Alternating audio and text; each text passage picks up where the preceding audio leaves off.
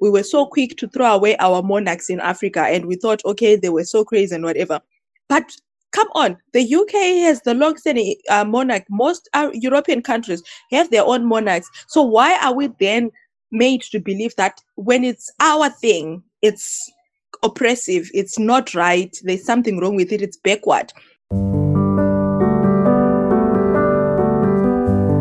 evening, everyone, and welcome to the Africa Aisha podcast, The Africa We Want. And tonight it's Christine and Chido back again, and it's very nice to be discussing a topic that's going a bit further from last week's topic on African culture and gender stereotypes. This week we'll be discussing about like the African culture, gender roles, and this is all to start from what were the roles that genders had, and then how much of that is changing or has changed, and how much of that should change, and how much of it also possibly is within the African culture, or is it just people opting to pick gender roles that favor them, whether because they are male or female, or yeah, that's the reason why they pick them, or is it because the culture, people are faithful to culture, people practice their culture. So I'll let Chido say hi. I know I've highlighted quite a bit of things, but generally the topic is on gender roles. Chido, say hi, and then we will get started. In fact, Chido, you could start by sharing your thoughts on the topic. Chido? Hi, Christian, and thanks for yet another episode.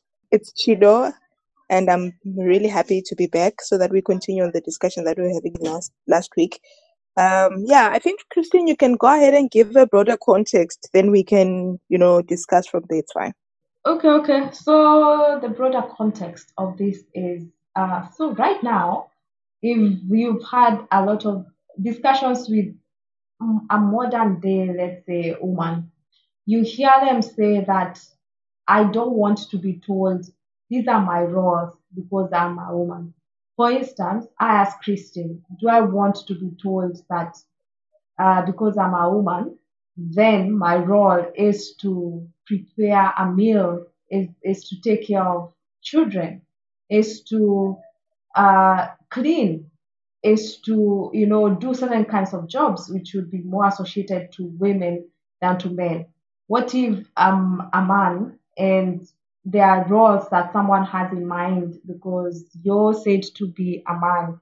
If, for instance, you can do manual work that requires, strength, and does that mean that just because you're a man, this is the job that you should do? Of course, some of these things are very obvious because if someone is to lift a log, it's unlikely a woman may easily lift it as a man would, like all factors held constant. Not that they can't, but all factors held constant. Or and especially that's a narrow focus you're looking at it, a role that you're given, and you're told because this is who you are sexually, then it follows this and this is what you do. Can, for instance, a man say, I actually do prefer to make food for my family. I prefer that every night I make dinner, and every lunchtime I make lunch, and I make breakfast. And that doesn't mean that they are any less of a man in that home than a man who prefers not to cook. Or let's say a man says that doing this kind of job, I really do not enjoy it. That should not make them any less of a man because they don't enjoy it as much as other men do. And also, I think something that I have said that someone would wonder is that you're told this is what should be done. So who tells you? Where did even these roles come from? Who defined them? Who said that this is what a man should do and this is what a woman should do? And that's why we are narrowing it down, like from the African culture. Is it the culture that has influenced this? And I know, depending on each person's faith, coming from whichever persuasion of faith that you come from, you may also borrow from that. And you find that within the African culture, of course, there are different faiths that are practiced, and these also seem to like have their own definitions of these roles. And some of them enrich them, others insist on them, others, modify them. But there seems to be almost a common consensus, even within like the African culture, where there was no Christianity, where there was no Islam or any religion being practiced then, a woman going back would have been the one who would be a gatherer, where the man would go hunting. So, Chido, that's the concept, broad concept within which I'm proposing to like speak about it, like gender roles and where they started from, and also how much of the modern day thought that you should not have a role attached to a person because they're a man or a woman influences this within the African context? And is there any influence at all, or is it the same things that are being carried over? Chido? Thank you so much, Christian. I hope I got your question well.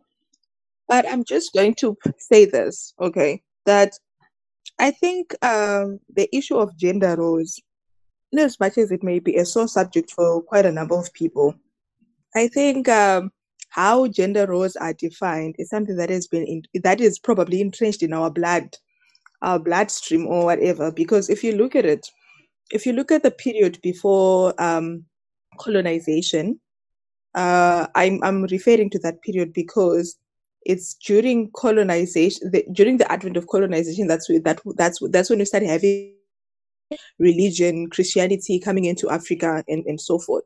So the period, the pre-colonial era, right, where everybody was pretty much practicing African traditional religion, gender roles were clearly defined. And I think I say this in last week's podcast session that men were hunters and women were gatherers. Men would go to till the land, and women would stay home and prepare food and meals. And then we had the colonization period, right? And we had Christianity being introduced. And I'm going to speak in relation to Christianity because that's what I'm familiar with. I would not want to assume in respect of other religions.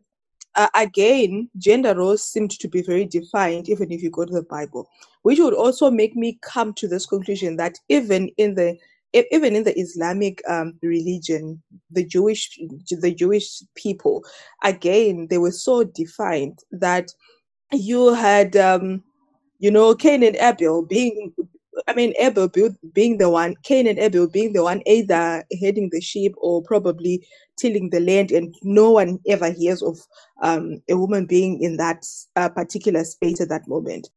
So the point being, it must be something that is inherent within us, right? But having said that, let's not lose sight of the fact that globalization has come in and introduced what I would say a system that is a bit more flexible, right? So we now have men getting into professions that were ordinarily thought of to be for females only. And by that, I mean the beauty industry, designing, being chefs, working in hotels and restaurants and whatever. And you have women also now crossing over into professions that were ordinarily thought of as being masculine. I'm going to talk about bus drivers, I'm going to talk about being mine workers. But in as much as there has been such a shift in perspective, particularly in respect to employment, I don't think there has been such a shift when it comes to what happens when we get to our homes. And I feel that it'll be very ridiculous. I'm going to say this, but yeah, it'll be very ridiculous in most African people's eyes to come to your house, Christine, and then find your mother sitting on a couch, legs stretched out, and your dad running around in the kitchen preparing a meal for her. I'm not saying it's something bad, but I'm saying society looks at it as if it's very ridiculous. Society hasn't gotten to a point where it has accepted that as reality, right? I would imagine that your aunties and uncles would come in and have a fit, come finding such a picture. But we are now moving to a society where boys are being, taught from a young age to do things for themselves that ordinarily were just set aside for women, right? I gave an example, I remember, of my young brother. I think I was talking to you privately, that he knows how to cook, he knows how to wash for himself, he knows how to clean after himself, right? And this is a 16-year-old boy, which basically means that even when he gets married, he goes into marriage knowing how to do that. And likewise, we also know how to till the land. We also know how to, cut open logs and do all those other things that ordinarily were set aside for men, which basically also means that I can go into marriage. I know how to screw up a door. I know how to fix up falling cupboards, right? It's okay. But I think it's still going to require more for society to accept that it's okay for a man to know how to cook. I don't know if it makes sense. Yeah, Shido, it does. And I think for someone who is not African listening to this, it almost sounds very ridiculous because, like, I've, I have friends who are not like African, whose dads are the so people who prepare meals in their homes. Like, the mom never ever makes a meal except when the mom wants to fix a meal for herself. But the role of cooking and doing shopping for groceries, all that is left to the dad. And I know someone listening to, like, even how such a person, my friend listening to this, they would wonder why is, how does anyone still think this way? But that's the thing, that it is a very common thing, Chido, as you're saying, that there are things that will not be expected. That you find a man who is married, has a wife, and they are washing and cleaning after themselves, and then they after that they just go prepare a meal for the wife and for the kids, and not just once off to please them, but continually, on a continuous basis. You take it as if it's your responsibility. So it's actually quite a lot of catching up that has to be done. And this is also looking at, like, women equally contribute to the income of the home. So you find that even today, when I would go to work and I would earn a good income that I'm contributing to the home, yet the man is, like, seen as the breadwinner. But that's not always within the African culture. It's still very strongly looked upon that a man should be the breadwinner. But although that's sold out to be the case, it's not always the case that the man is the sole breadwinner and the women are not, like, working or bringing in income. They are, but despite that being the case, it's still looked upon that the man should be the one to cater for the bills. The man is the one who's supposed to pay the school fees for the children. The man is the one who's supposed to buy the house, or make sure that they provide for what, that sort of thing for the family.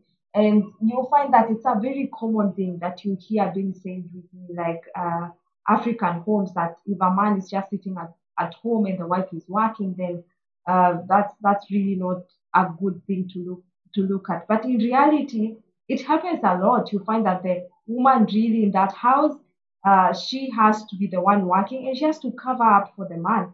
So most times you find that kind of scenarios that the person cannot even admit that the reality is that she is the breadwinner for the family, because that almost makes the man look bad in that scenario. And and so it's quite a big shift in mindset, if you ask me, that will need to be done.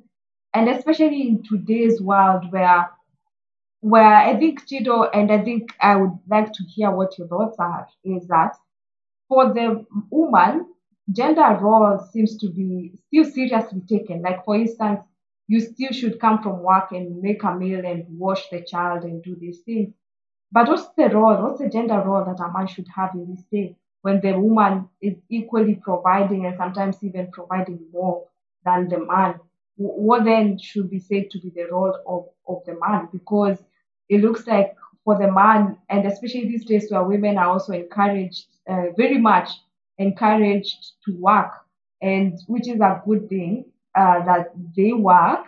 But especially where a man says that I cannot understand why a woman should sit at home and not work, the same way women say I also cannot understand why a woman should sit at home and not work. So there's a greater and greater drive for women to be in the workplace and to bring in sufficient income for the family. So then my question is, and yet at the same time they're expected to play these roles, or that a woman should play.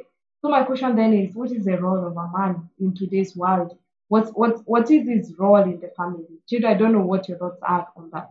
I'm going to sound very, I don't know, traditional or whatever, but I think let's try to come back from westernization, okay, and actually be practical and be Africans, right? The point I'm trying to make is in Europe, it's very possible to come across a guy who's comfortable with making less than the wife does or being a stay-home dad. But that's not something that is possible in Africa, right? So the biological makeup of every man, Christian, they have ego. You know, when everybody talks about, oh, men have ego, that ego goes over and beyond being the provider. So the point I'm making is every guy who's sane, who is okay upstairs, sane, is born with this inherent desire to provide. That's how men are. So basically he would rather go and slave himself at work and work 4, 5, 6 jobs just so he can provide for his family and not have his wife mandatorily pay towards rentals or bills unless she insists. There are very few men that are comfortable with staying at home and having their wives go to work and be the breadwinner and whatever, because that's not how it's supposed to be. So the problem that we're having with today's society is we demanded for women's rights, right? Right to equal and fair opportunities, and we got that. And now we are demanding for equality in marriage, which is something that is, I don't know, maybe, well, it's equality exists, but there is also the issue of complementarianism. Complementarianism basically saying that men and women are different. They are equal in an institution, but they've got complementary roles that they have to perform so that the family goes on, right? Let me give an example of childbearing and taking care of the child, right? It's very important that in the formative years or probably months after childbirth, that the child actually has has the mother present and bonding with the mother. No matter how much you might try to be a stay-home dad and take care of your baby and feed her bottles when she's 2 months old or whatever, it's still not going to make up for the bond that the child is supposed to have with the mother. It's not the society that made it like that. It's not African religion or tradition that made it like that. That's biological makeup. So already now you say the problem. I'm going to probably jump and get to another point because of time. So the problem that we now have, because everybody is now trying to do this and trying to do that and trying to split things and do all these other things, we now have dysfunctional families because it always comes back to the family being the core of a society and being very functional, right? So now let's talk about helping each other in the house. I don't think it's something bad that if I get married, my husband would want to help me change the diapers or cook, but I feel like it doesn't necessarily make sense, maybe from a cultural perspective or from a religious perspective or from a conscious perspective, that I actually draw up a duty roster to say, he cooks on Monday, I cook on Tuesday, he cooks on Wednesday, I cook on Thursday. Because because it just does not, I don't know if I'm making sense.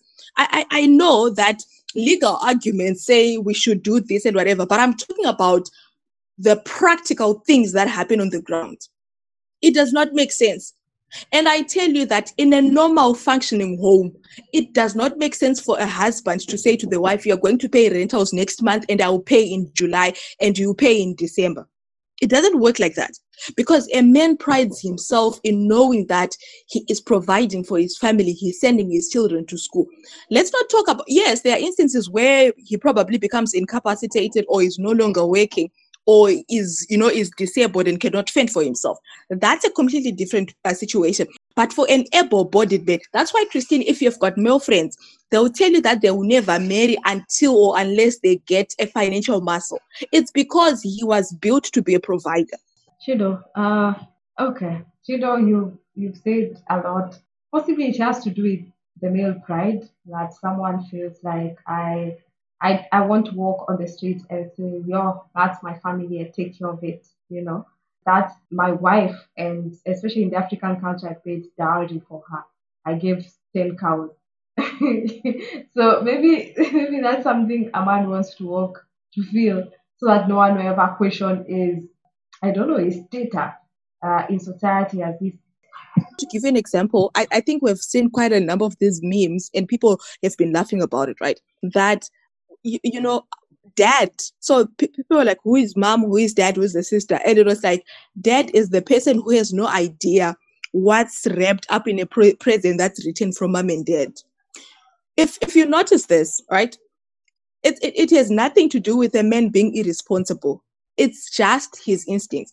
A man, you never go and ask your dad for where your stockings are as long as your mom is alive and you're still staying with her. Highly likely he doesn't even know where his socks are, no matter how organized he can be, right? Because that's how it is.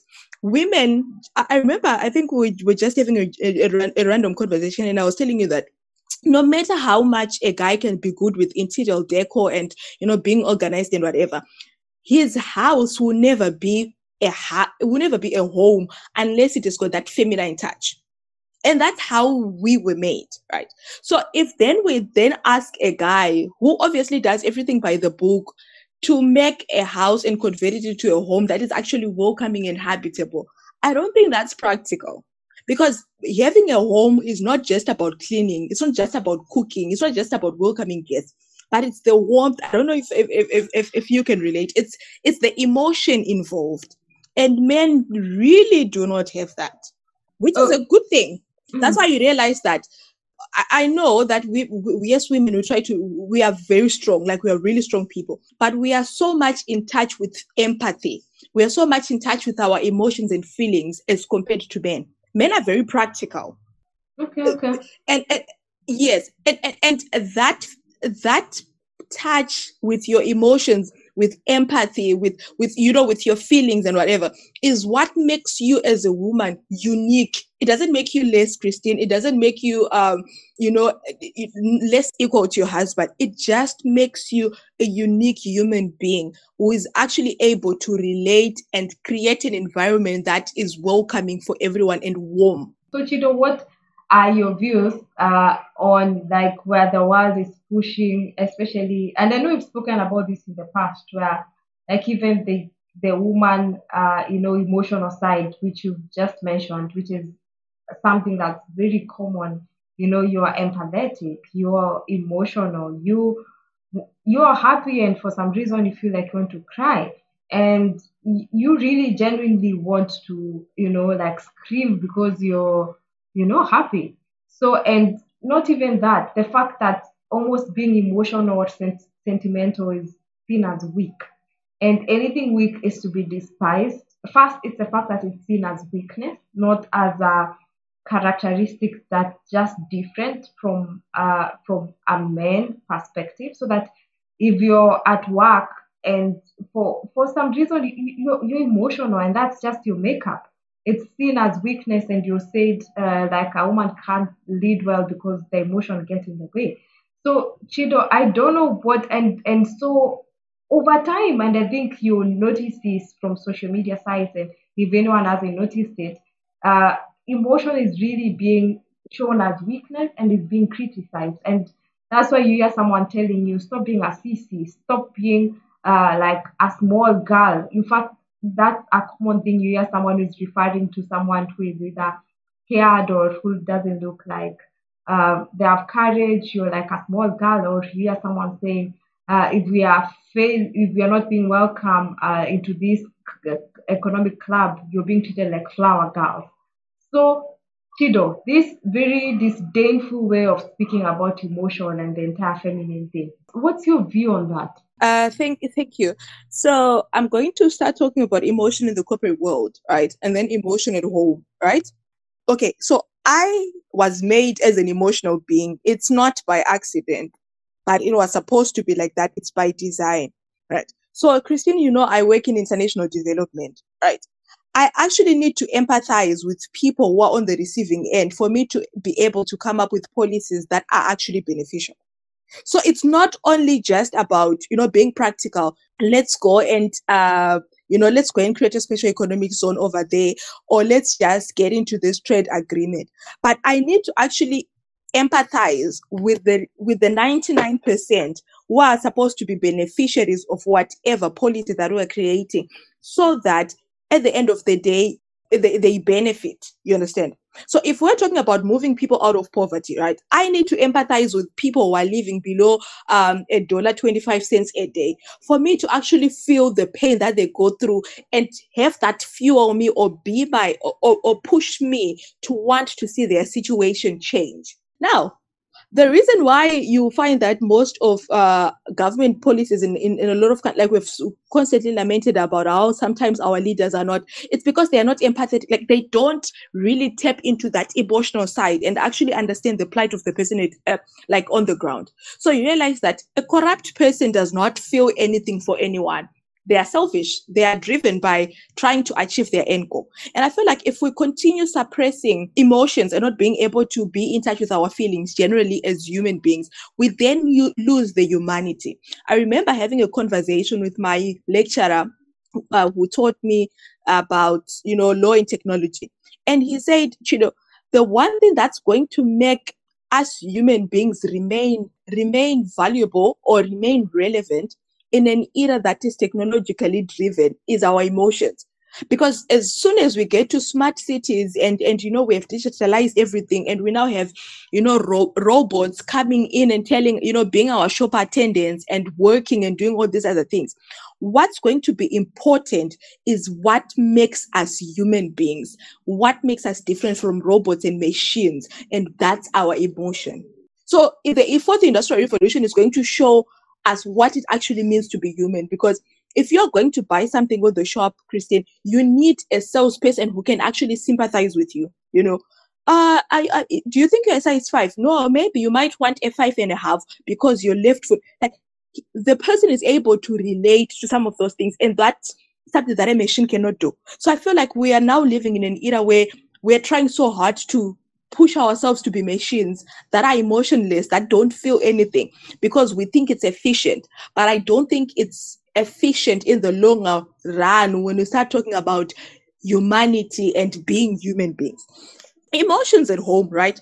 We grow up in a society that tells boys not to cry. And the reason why we have got men who cannot feel anything, who go around, a lot of people who go around committing heinous crimes, Christine, it's because they are not in touch with their emotional side. They don't feel pain for somebody. They don't feel pity for someone. It's just about them. So we are actually creating a society of monsters, a society of predators. I've always said to my young brother, if you feel like you need to cry, cry. Let the emotions out, right? A lot of people right now, Christine, are depressed and they can't even speak about it because it's being emotional. Society has not opened up to that. That's a conversation for another day. People are committing suicide because they have bottled up a lot of emotions that they were not allowed to express by society because it makes them weak, it makes them shallow, it makes them vulnerable. But that's how we are supposed to be as human beings. We are driven by emotions in a way. These are very good thoughts, and especially the point where you mentioned that a corrupt person possibly is unempathetic, doesn't care about any other human being other than enriching themselves. Quite a good perspective right there. And I think for tonight we'll just end the discussion at this point, where we've touched, I know, like on a bit of different things here and there, but the whole thing was to try and see like what is the gender roles within the African culture and how we've gone to like our makeup on whether we're emotional or pragmatic makes us fit for certain roles or let's say gravitate towards certain roles. So that if I don't like shouting and screaming, I'm a more calm person, then you may most likely not gravitate towards a kind of being that requires these other things. So in the same way, if I seem to be empathetic and to like want to think about the other person, which I think every human being should try and be that way because that's the only way you can relate to another person, getting to know what their perspective is and what really they are about, what they enjoy, what they think.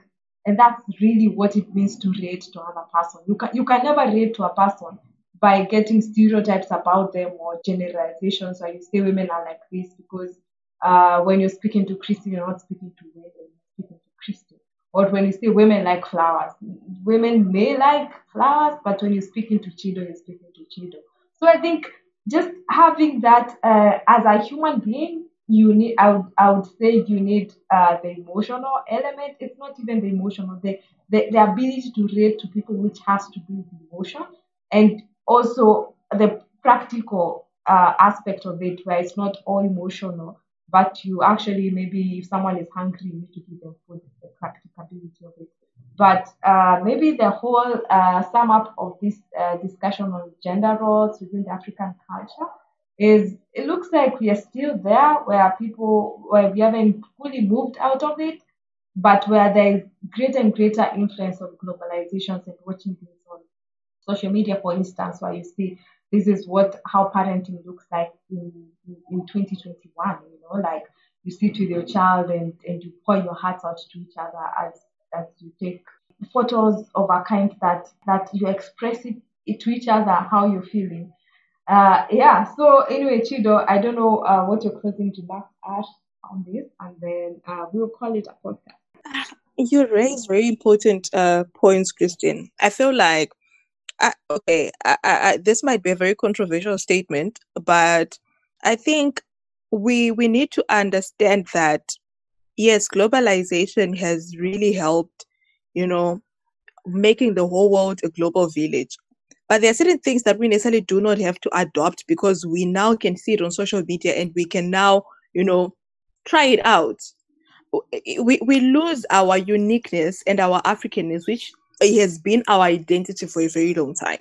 And I think this is becoming a problem, especially with most Africans. You have other people still holding on to their their cultures, but we are slowly losing it, and it's losing its value, which was obviously our seal of uniqueness. I remember talking to a friend about how we were so quick to throw away our monarchs in Africa, and we thought, okay, they were so crazy and whatever.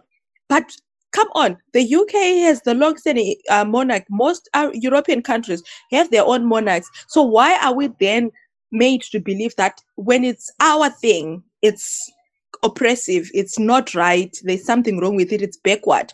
But when it's being done by developed countries, we think, oh my word, this is the new level of democracy or new level of emancipation.